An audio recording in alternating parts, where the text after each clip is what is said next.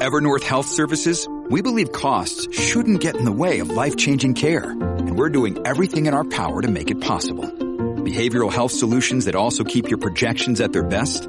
It's possible. Pharmacy benefits that benefit your bottom line? It's possible. Complex specialty care that cares about your ROI? It's possible. Because we're already doing it.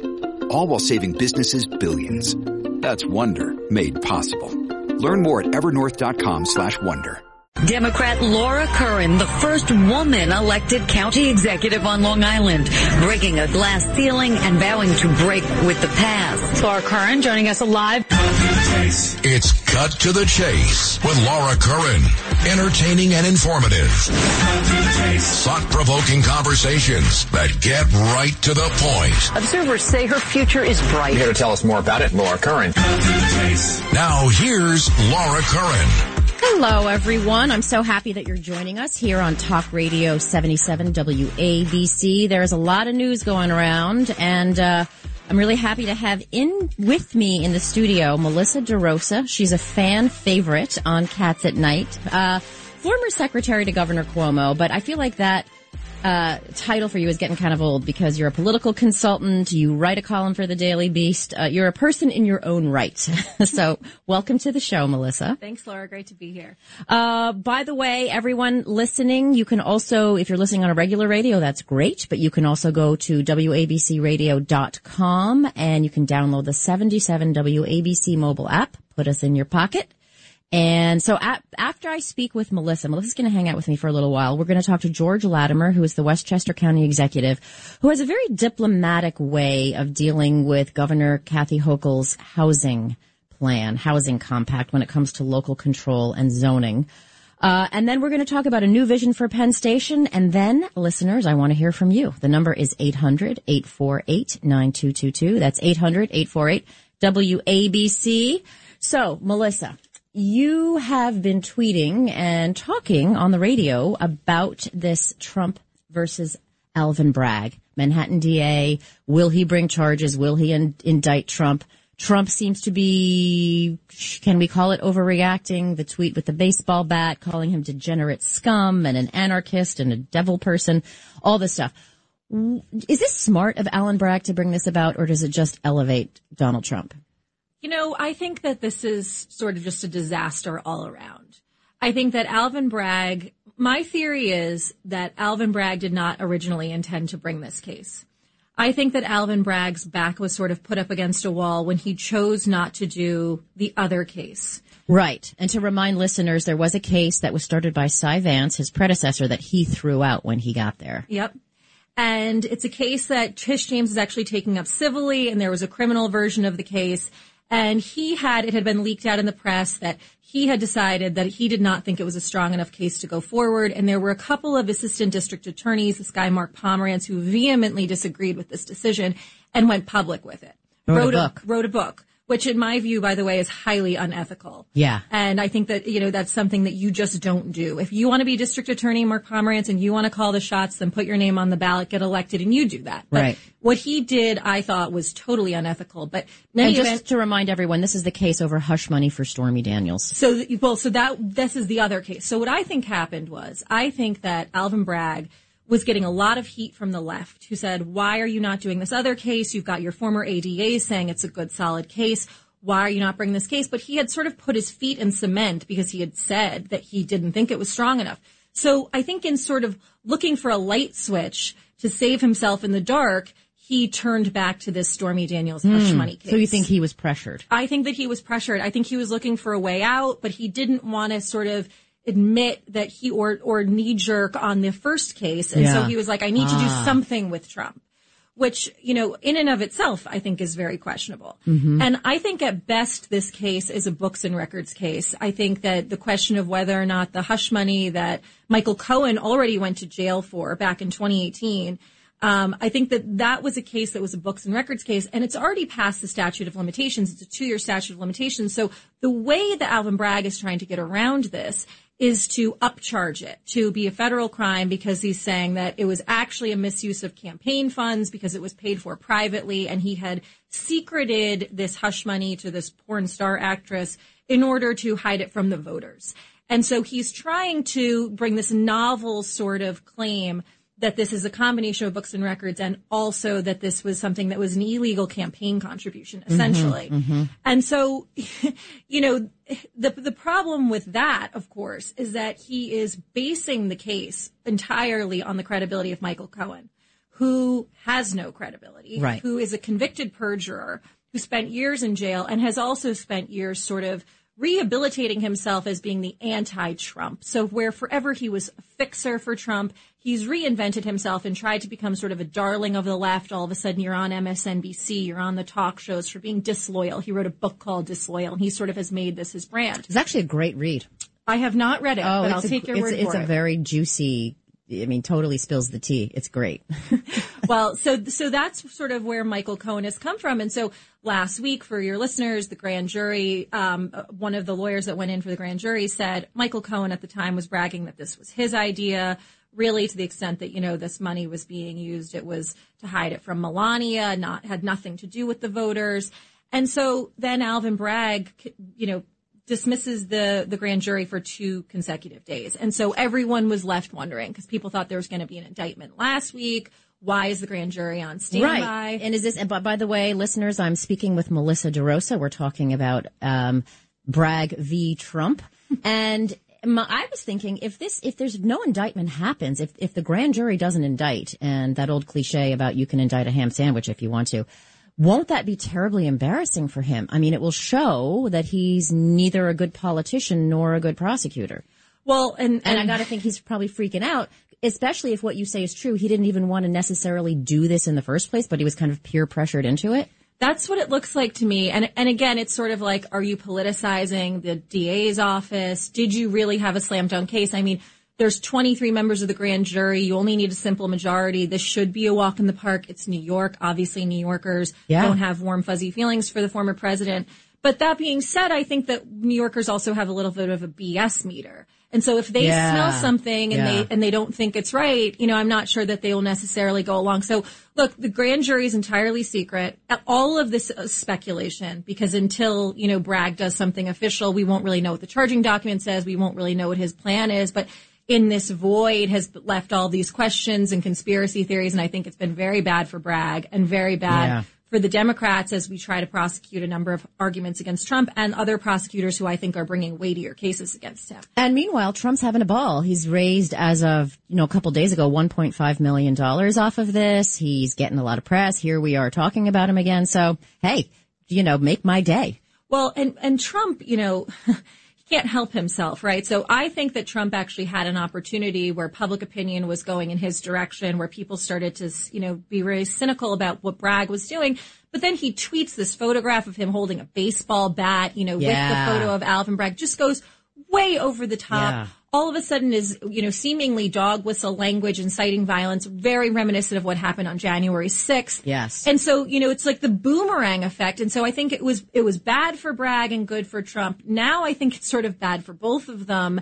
And really, it's just terrible for democracy. Right. It's like, this guy was president of the United States and wants to be president of the United States again. This is a district attorney. How is he making these decisions? It's all very messy, and I think sort of feeds into the cynicism around politics, the politicalization of the legal system. It's all bad. I think there are no winners here. Yeah, you're probably right. Although I still do think Trump wins. I think he net wins on this, no matter how it shakes out, indicted or not.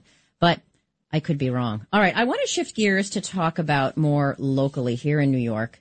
The governor's budget, we're talking on the 26th. So the governor's budget is due April 1st. Mm-hmm. I know your former boss is very proud of the fact that he got it on time after, you know, it had been months sometimes to get it on time, for years and years and years. So do you think we're going to have an on-time budget? Because we have, pretty, you know, strong budget from the governor, the current governor, Kathy Hochul. But the legislature, both houses of the legislature are pushing back on her bail change, the reform to the reform, MTA funding, menthol cigarettes, housing. There's just a whole litany of things. Do you think it's going to be on time? Absolutely not. Okay. And what do you think is the governor's biggest priority, where she would sell all of the other issues that she's concerned about to get this one thing? It's cash bail. It's reforming. As you know, the cash bail system was dramatically overhauled in 2019. There was a first round of trying to fix it in 2020, a second round of trying to fix it last year, and this is sort of the third time's a charm. And Hochul, from what I understand and from what I hear up in Albany, is, she basically believes her governorship is on the line. If she does not get something serious here on bail, she completely botched the LaSalle judgeship nomination. Huge embarrassment.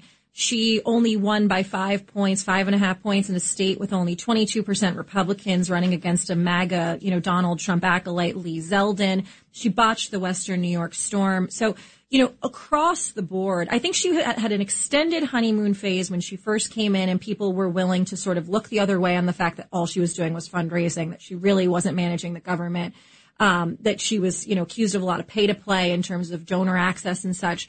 But now people aren't looking the other way. And I think she knows that right now she's viewed as so incredibly weak that if she does not pull a rabbit out of her hat in this budget, that she's got real problems for the foreseeable future. So it's all about bail. And what you say about bail makes sense because the change that she has put in her budget is giving judges to not be bound by least restrictive. Right. For people who come before them. So an easier way of saying that is giving the judges more discretion, right, which a lot of people agree with. I actually think that's if you're going to change one thing right now, I think we could look at the discovery stuff as well. That probably needs to be changed. We saw that cover of the New York Post today about how, this is the Post, so, who knows, but they're pegging the increase of DWI and of traffic fatalities and all kinds of traffic infractions on the fact that discovery takes they can't get it done in time, so they have to throw out all of these cases.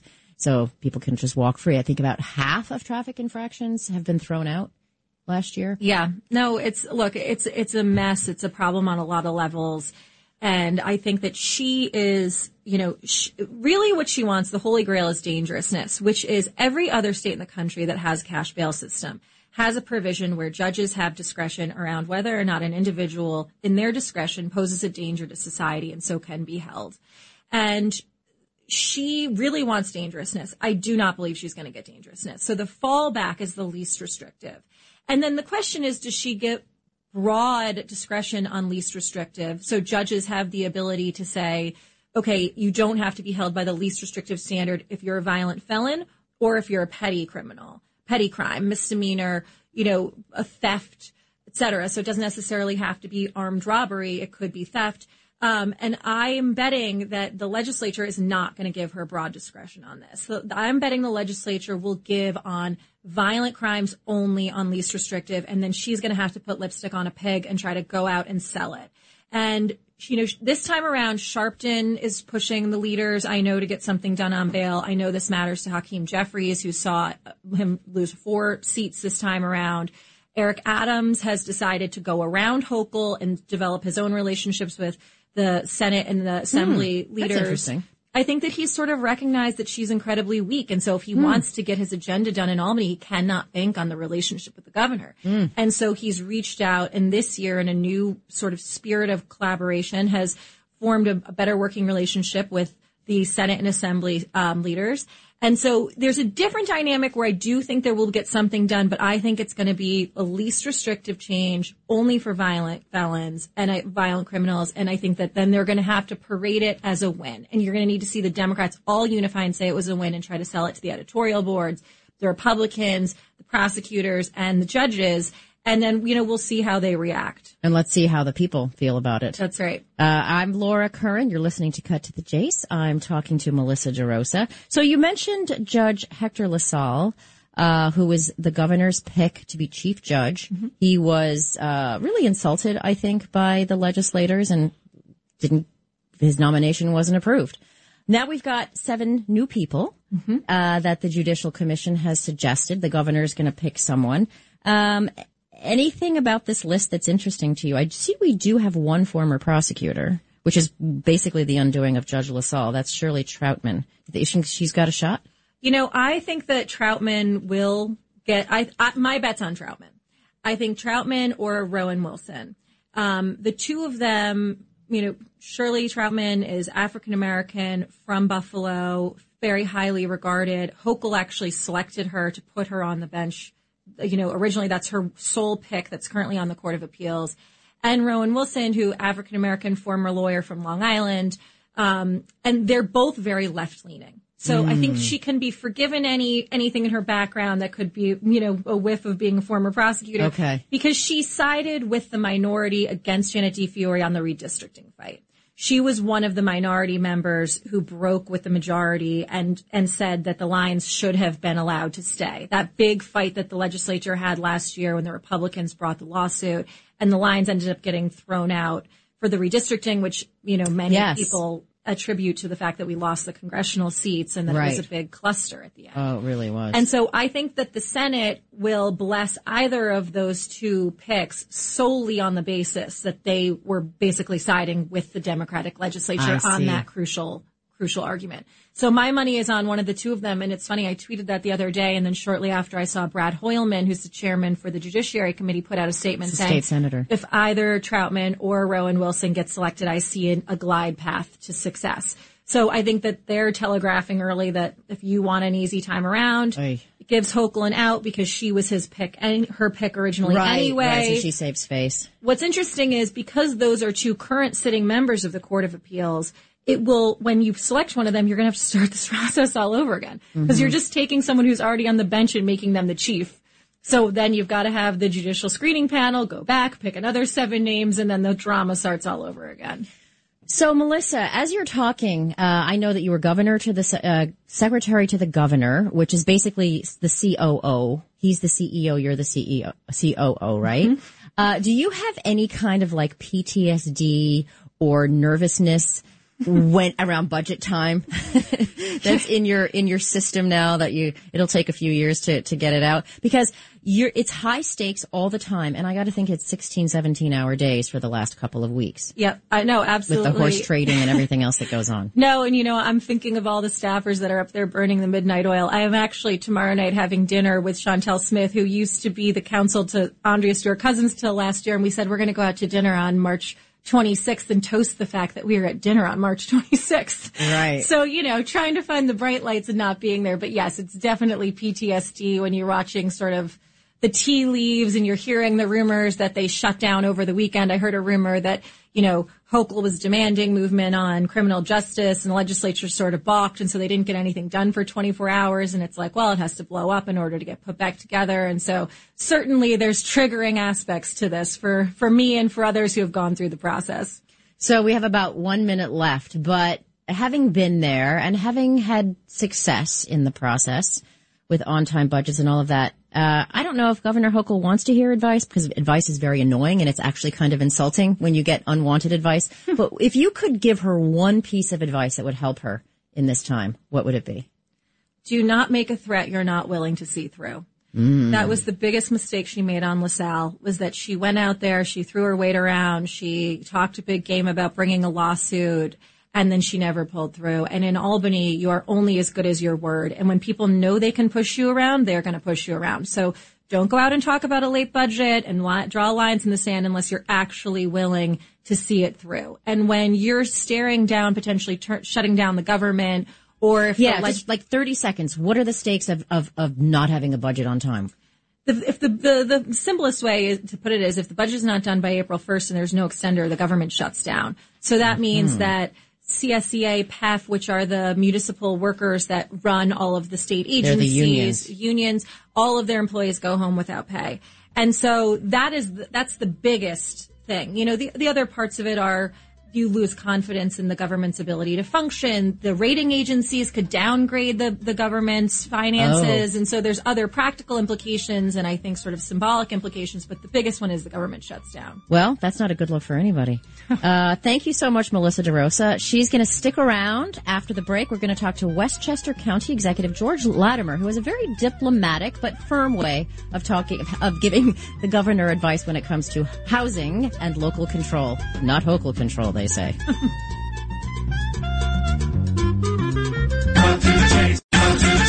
Laura Curran joining us live. It's Cut to the Chase with Laura Curran on 77 WABC.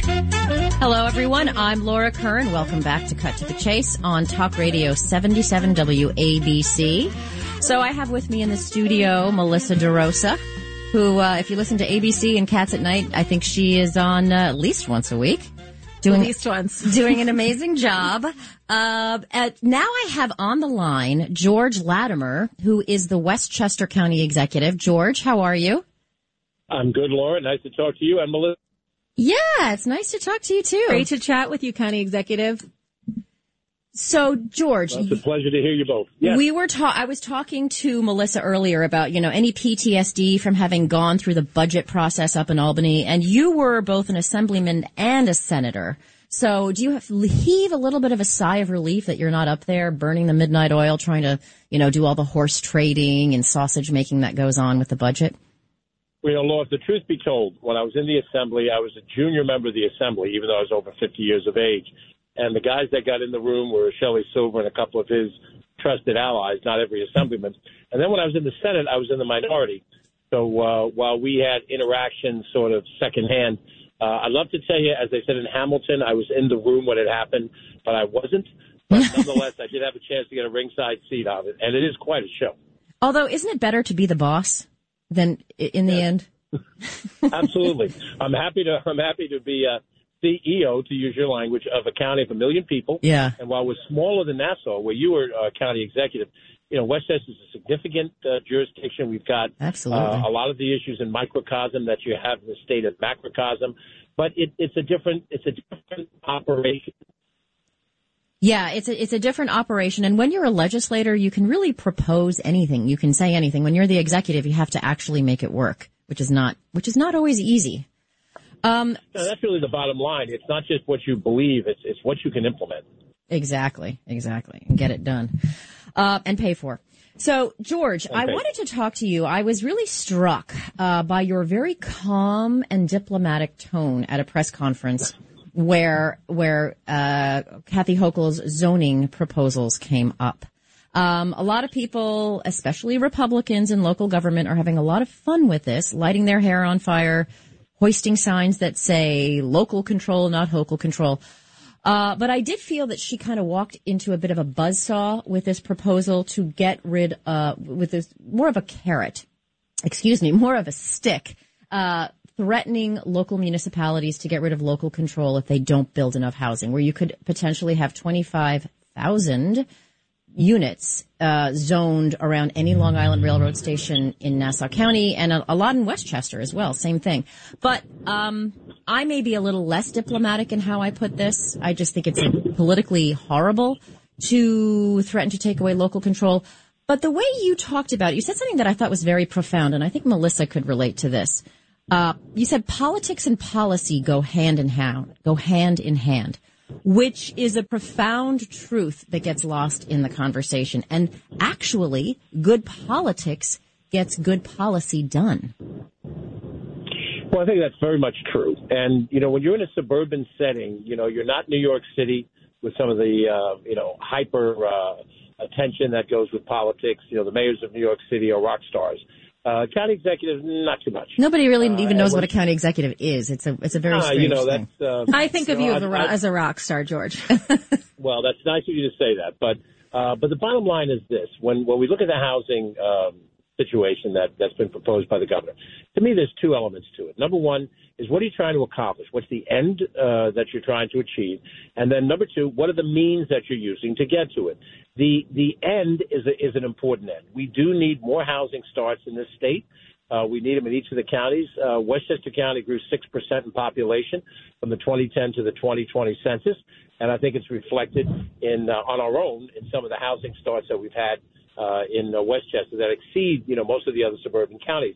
And so setting a goal, a 3% goal in the MTA area, to me is fine. The problem is how you would implement it, and Melissa can write the book on this.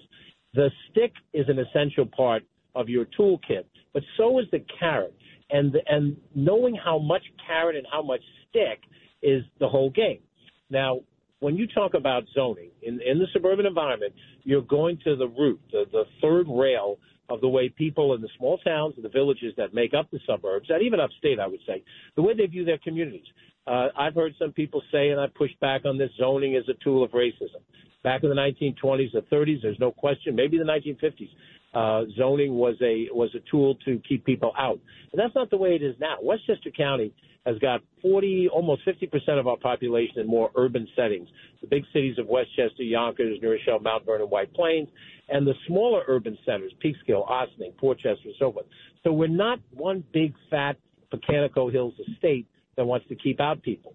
But you have to figure out what's the combination of incentives as well as sticks that can help get this done. And I would argue the biggest impediment that you have to housing in the suburbs is money, is that there's such a strong market demand for our land that in Westchester County, you get an open piece of land, you want to try to build, say, affordable housing on it, the market is ready to come along and build market rate housing on it, and the market is there to get the apartments. So you need to use both of those things. Now, the state has lots of different sticks and carrots. And, you know, I've been on both ends of carrots and sticks as a county executive. And the punchline to me is when you threaten to override local zoning, then you create a political nightmare for what you're trying to accomplish, and you lose the good goal that you're trying to achieve because you made so many people upset that, oh, my God, the state's going to come in and tell us what to do about every little thing.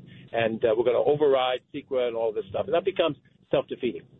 So do you think that, you know, this is an issue, and this is both for Melissa and George. Do you think this is an issue that she is so passionate about that she's willing to sacrifice her other initiatives, things like menthol cigarettes or gas stoves or that sort of thing? What do you think, Melissa? I think it goes overboard. I think she gets something on housing, but I think that where she ends up will look much more like what's in the one House bills that the legislature put in last week. I think that perhaps there will be incentives, there will be money, things like that. But I think that at the end of the day, there's too much opposition, you know, across the board on this issue. Andrea Stewart-Cousins, who is a constituent of yours, county executive, I think actually feels passionately about this too. She understands the suburbs, I think, much more than Carl Heastie, who's from the city, and Kathy Hochul, who's from Buffalo. And so, you know, I think that she feels strongly on this issue. And so, no, I ultimately don't think she ends up getting the stick that she proposed. And I think she expended a lot of political capital for, at the end of the day, something she's not going to end up getting done.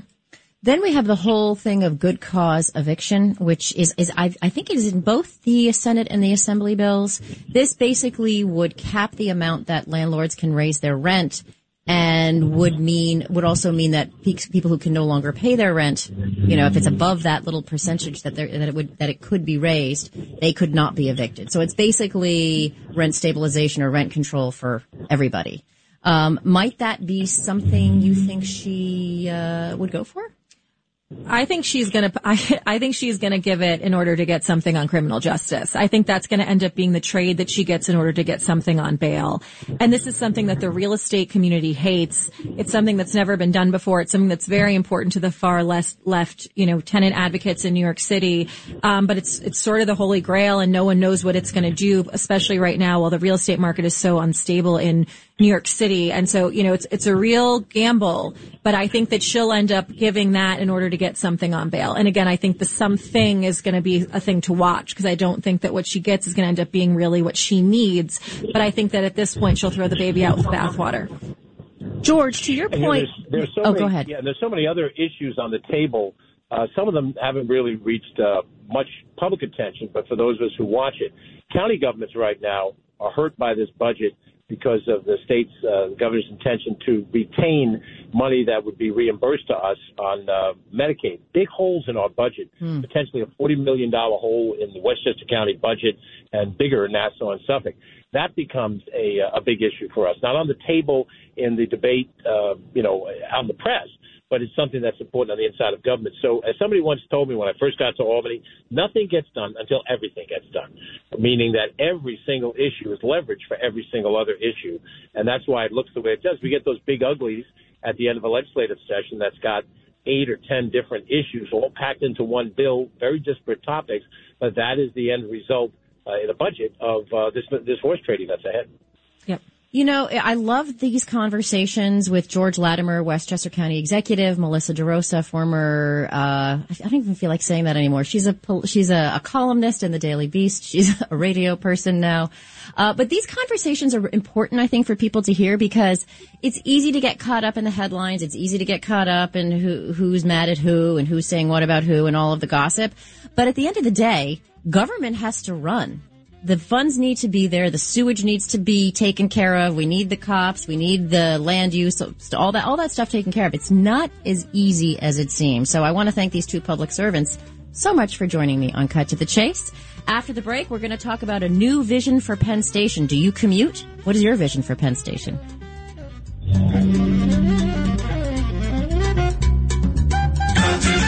Profound truth that gets lost in the conversation. And actually, good politics gets good policy done.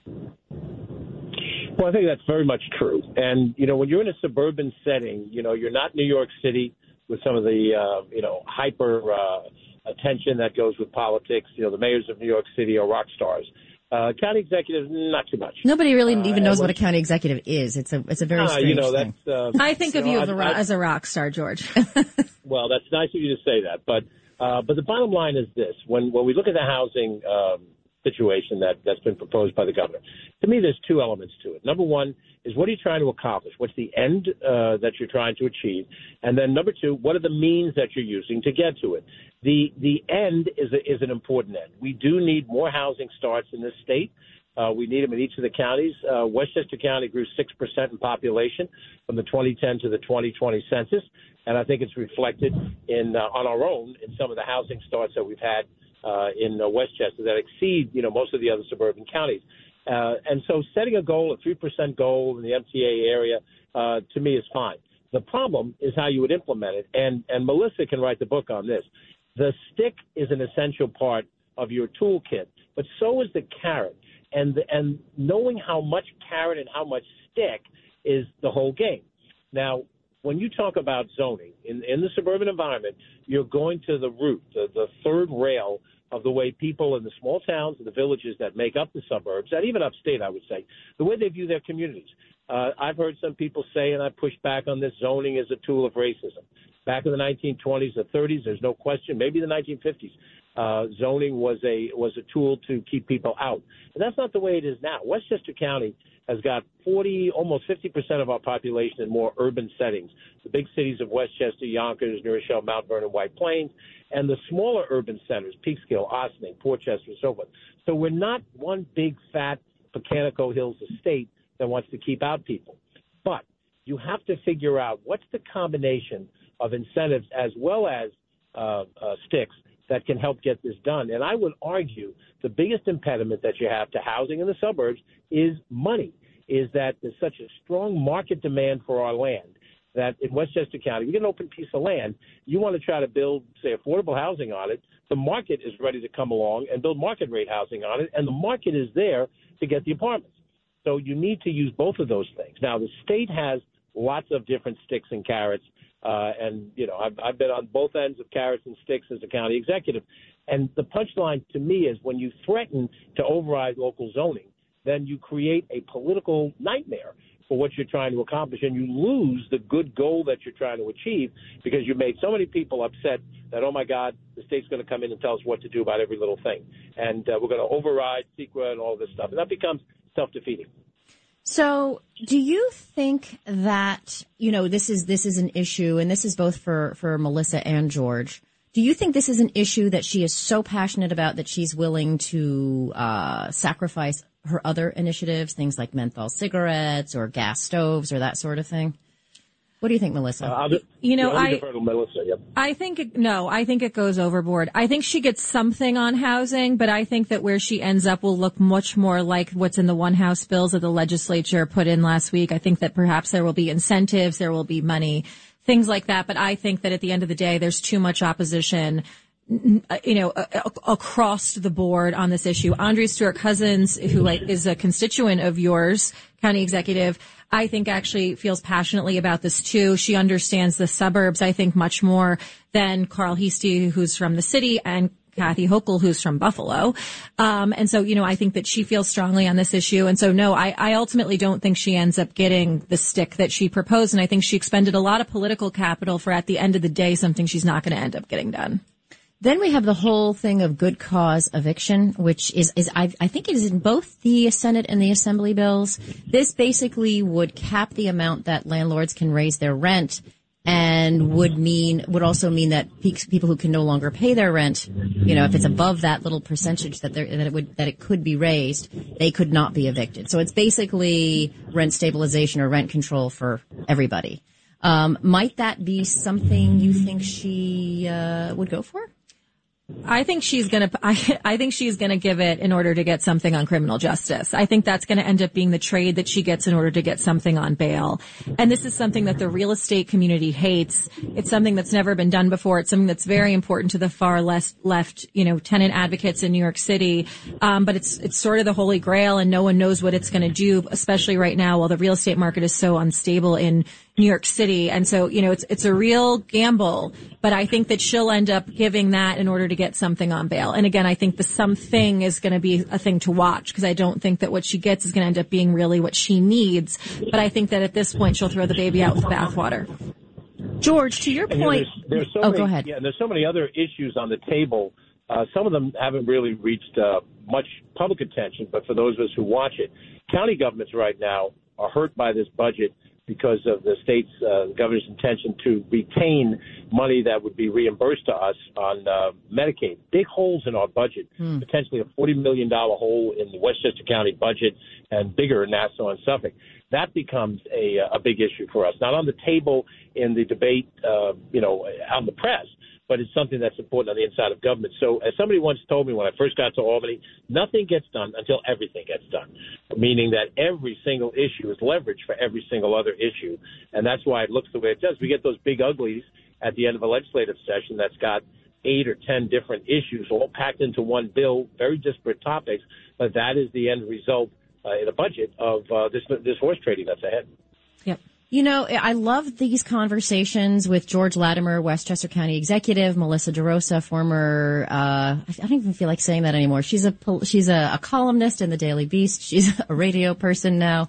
But these conversations are important, I think, for people to hear, because it's easy to get caught up in the headlines. It's easy to get caught up in who's mad at who and who's saying what about who and all of the gossip. But at the end of the day, government has to run. The funds need to be there. The sewage needs to be taken care of. We need the cops. We need the land use. So all that stuff taken care of. It's not as easy as it seems. So I want to thank these two public servants so much for joining me on Cut to the Chase. After the break, we're going to talk about a new vision for Penn Station. Do you commute? What is your vision for Penn Station? Cut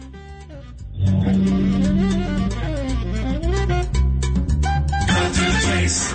Talk Radio 77 WABC. Cut to the Chase. Cut to the Chase with Laura Curran on 77 WABC.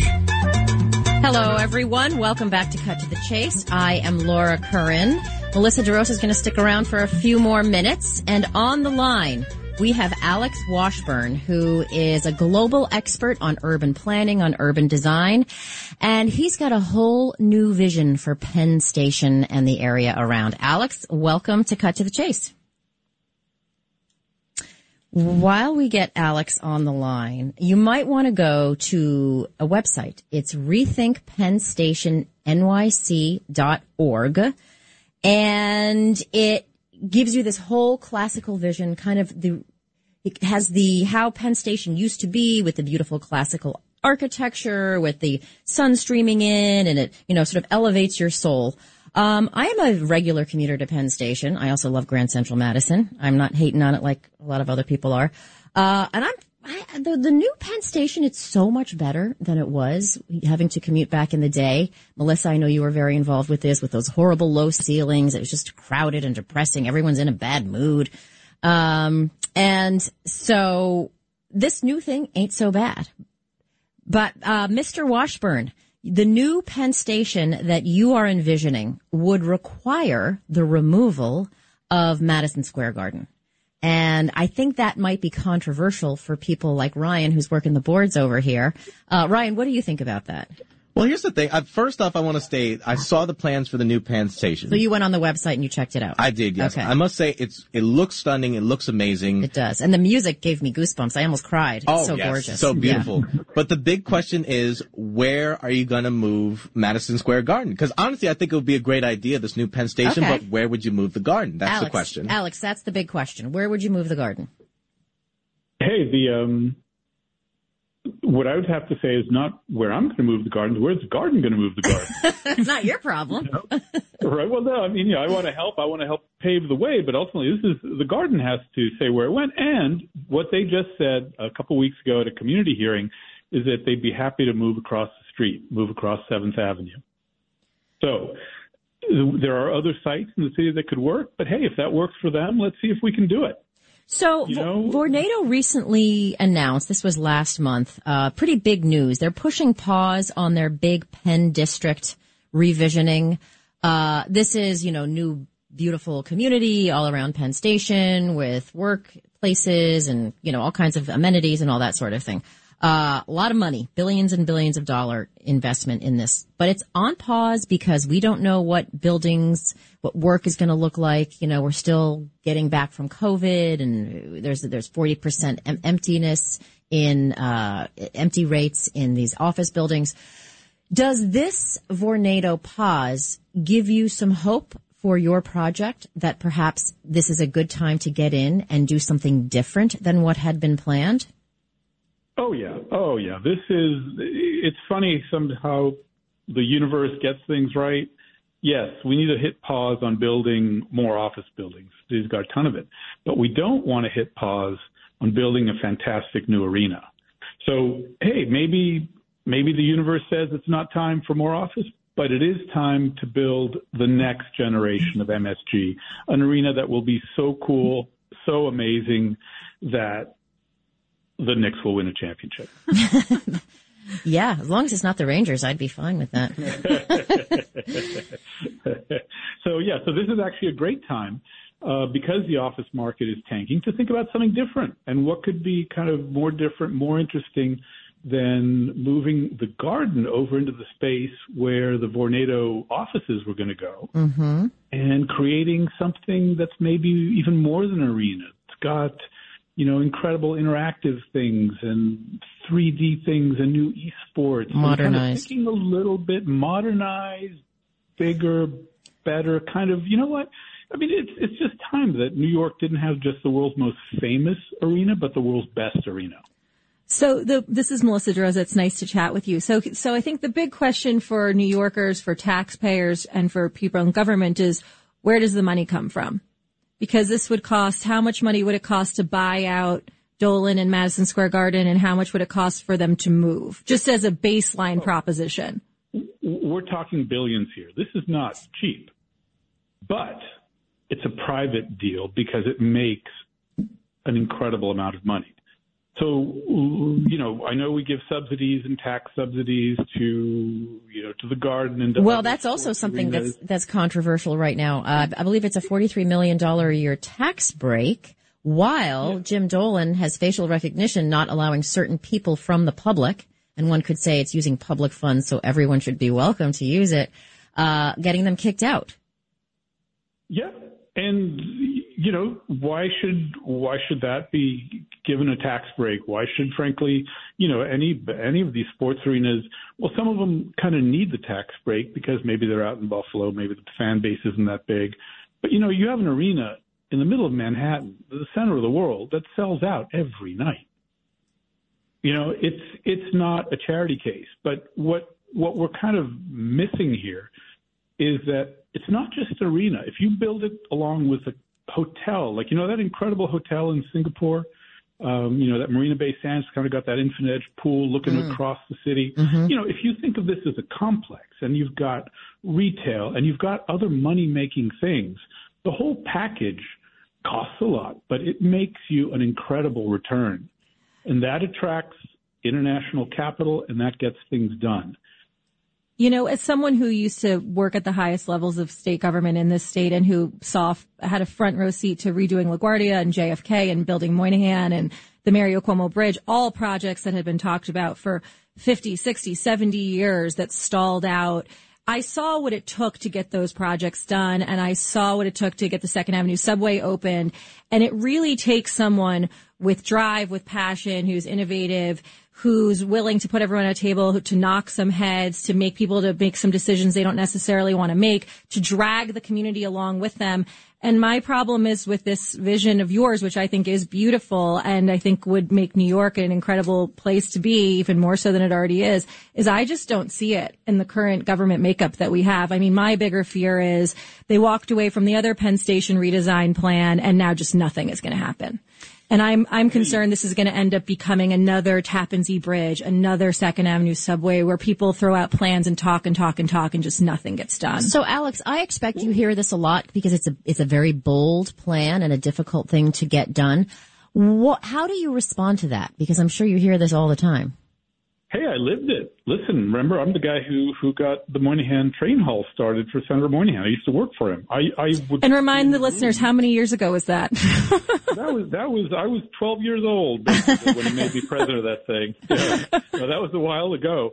But no, I remember he would drag me to the White House and we would just buttonhole Clinton and get him to commit to doing this. And Moynihan pushed and pushed and pushed. And yeah, in a normal setting, nothing gets done without politics, finance, and design, and you need that one politician who's willing to go the extra mile to achieve a vision. So, politicians love to lead a parade. My goal is I want to show people the parade, and then I think a politician will get in front of it. But what we can draw, what we can show the financials for, when we start doing, showing you how these finances work, there's a lot of money to be made, and there's a lot of money that's going to get left on the table if we don't do this. So I have faith in capitalism and greed, and no one's going to want to leave this much money on the table and not build an incredible new arena, which will then not build an incredible new station, which will then not build an incredible new neighborhood. We're talking about mega billions here. So I have two questions. One is, work is being done inside Penn. Some might say it's just lipstick on a pig. It's not that different, but that work would all have to be undone. So you think about all of the expense, all of the labor, et cetera, et cetera. No. Listen, I've been working on this project for 30 years, so I know these are the same plans we came up with in 1996. Okay. It's putting in escalators, elevators, increasing the touch points to every platform, and making what's called level A, which is kind of the bottom level of Penn Station, into kind of a unified open space where you can get from any one part to any other part. Right now, there are like locker rooms and weird things and funny places. You got to clear that all out. That's the same in our plan as in the governor's plan, as in any plan. It's that A level is the same. So we're just talking about what happens above that. You're listening to Cut to the Chase. I'm Laura Curran. In the studio is Melissa DeRosa. We have Alex Washburn on the line talking about a new vision for Grand Central. So, Alex, we've got a couple of minutes left. What about community buy-in? Is your coalition engaging with the community boards, with local elected officials, and what are they telling you? Yeah, we are. And it's actually really hopeful because there's a lot of political leadership you mentioned that's bubbling up at that level. Layla Law Gisico, who's the land use chair of CB4. Mm-hmm. She's amazing. She's coming up with a plan. And we're just the center of that plan, the transportation center. She's coming up with a plan for the whole neighborhood with her community. And there's a process for that called 197A. It's kind of technical, but it allows a community board to give government a plan. And that's really hopeful. And Brad Hoylman, Tony Simone, all these people, are doing a great, Eric Botcher, the local city councilman, amazing job that he's doing. So, we're seeing, maybe we haven't gotten that top-down politician yet, that president or senior senator or governor, but we have seen the bottom-up politics is starting to form. And that's really encouraging because it tells you the idea is a good one and the opportunity is there. With the last minute we have remaining, do you have any thoughts about incorporating a casino into your development in one way or another? I think there are 5 possible casino bids happening just in Midtown alone. In fact, one for the Hotel Pennsylvania, which is very slowly but surely getting demolished right across the street from Penn Station. Is that something that you guys have engaged with at all, the casino aspect? Not on our level. I mean, we're talking about the same site as the Hotel Pennsylvania, right? So that's... Yes, it's the same site. Yeah. Exactly. But so the casino is not in our ken. But, casinos are basically basements. So from an architect's sad, point of view, smoke-filled. I guess they can't be smoke-filled anymore. Right, yeah, whatever. So, from the planning point of view, that's somebody else's decision. But it can physically work. So if you want to know what we're talking about, you want the visual, please go to rethinkpennsstationnyc.org. You can see what we're talking about. And if you live in the area, let Alex know how you feel. Alex Washburn, thank you so much. GrandPenn.org. Oh, what did I say? Thank you. GrandPenn.org. GrandPenn.org. GrandPenn.org. That's a lot easier. GrandPenn.org. Alex, thank you so much and good luck. Thank you. Thank you, Laura. Thank you. Bye-bye. Listeners, I want to hear from you. Give us a call at 800-848-9222 on anything we've been talking about. You want to talk about Trump. You want to talk about commuting. You want to talk about menthol cigarettes. You want to talk about charter schools. Give me a call. 800-848-WABC. Melissa DeRosa. I know you got to go, but thanks for sitting with me. This was fun. Thanks so much for having me, Laura.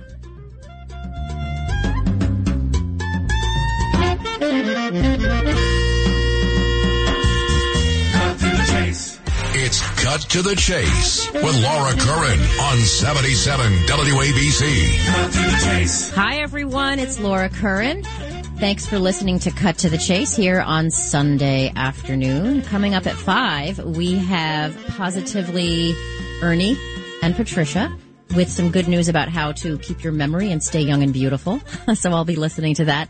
Ryan, before I get to the calls, I just want to talk to you. So last week we talked about TikTok and the seductive app where you just get sucked in. You go in for like a second and 2 hours later you're still there, starving and you have to pee and you're not even thinking about any of that. So I went on because I heard AOC did her very first TikTok, which was actually a surprise to me. So I went on. Half hour later, I remembered why I went to go look at her video. So that just, again, you know what I did? What'd you do? Yes. You kept scrolling through TikTok? I deleted the app. Oh, okay. I did. Although I have to say, I don't agree with AOC a lot, to say the least, but she had a good point. It's not just TikTok that's harvesting your data. Facebook, Snapchat, Instagram, all of them are harvesting your data and you don't know what the heck they're doing with it. Absolutely not. All right. I want to talk to Joe about Hotel Pennsylvania. Joe, what's on your mind? Yes, my dear. Thank you for taking my call. I tried before, but you're always, you're a very popular gal. Oh, I'm so popular. Basically, I wouldn't say it wasn't true. Anyway, I just wanted to say that the Hotel Pennsylvania, I mean, location, and yet it's been closed for 13 months. Was it because, last guest, Melissa's boss as governor was putting all the criminals in the hotels who want to spend $400? I don't know, but I know that it's been closed for a long time and they're dismantling it and someone wants to actually put a casino there. So we'll see if that happens. Joe, thanks for your call. I want to talk to Ed from Long Island. He has a very good question. I don't know if I have the answer. Ed, what's up? I have a question and a comment. Which do you want first? Comment short and then question short in that order. Okay. Comment about cigarettes, which the tobacco companies fertilize using this potassium. And in potassium, I'm in nuclear medicine. Oh. There's a radioactive part to it. Really? So within the cigarette, if you smoke 2 packs a day, it's like getting a chest X-ray. Oh, it's my polonium. It burnt, it becomes polonium. I read this in a medical journal. And here's the thing about cigarettes. I mean, what makes the menthol? They don't put anything natural in cigarettes, do they? There's no eucalyptus oil in a cigarette. It's got to be a chemical. I mean, that's a good question. I don't know, but I'm more concerned about this radioactive element. Yeah, it's called polonium after the potassium. What's in the cigarette is burnt. So Ed, you're not going to hear this ever again. I read it in a medical journal. Do you think that they should be banned? I mean, that's what the governor wants to do here in New York. I suppose they're worse than other things for you. You know, if you put Vicks Vapor Rub on a cigarette and you smoke it, it's not going to be good for you. Well, you've given me something to try. Ed, where on Long Island are you? Where on Long Island are you, by the way? In North Babylon. Very nice. All right. Well, thanks for calling, Ed. Please call back. All right. I want to talk to Arlene, who has a question also from Long Island. Arlene, but Melissa's not here, so I'll see if I can answer it. Go ahead. What do you got? Yeah. Okay, great. A quick comment, and a quick question. So I can see why you invited Melissa, because she has a lot of experience, and I think it's terrific in any field when women support women. But here's my question, actually for you, Laura. Yeah. You had asked her when talking about budget, you said to her, do you have PTSD? In her reflecting back on when she worked on the budget. But here's what I find so interesting about, and this is not the first time that you've had her as a guest, for a person in politics who has admitted to concealing the number of deaths when she worked for the Cuomo administration in the nursing home when they were writing the book, why would you highlight her as a political strategist on your show? Just not getting it. Well, I appreciate that, Arlene. I don't have time to get into all of that now, and she's not here to defend herself. So your point is taken, and I will just leave it there for now. Okay. Thank you, Arlene. Judith, we have 1 minute. You want to talk about the Donald Trump picture? You got 45 seconds. All right, let's try. Dick Mars earlier today has a show on the same station that you're on.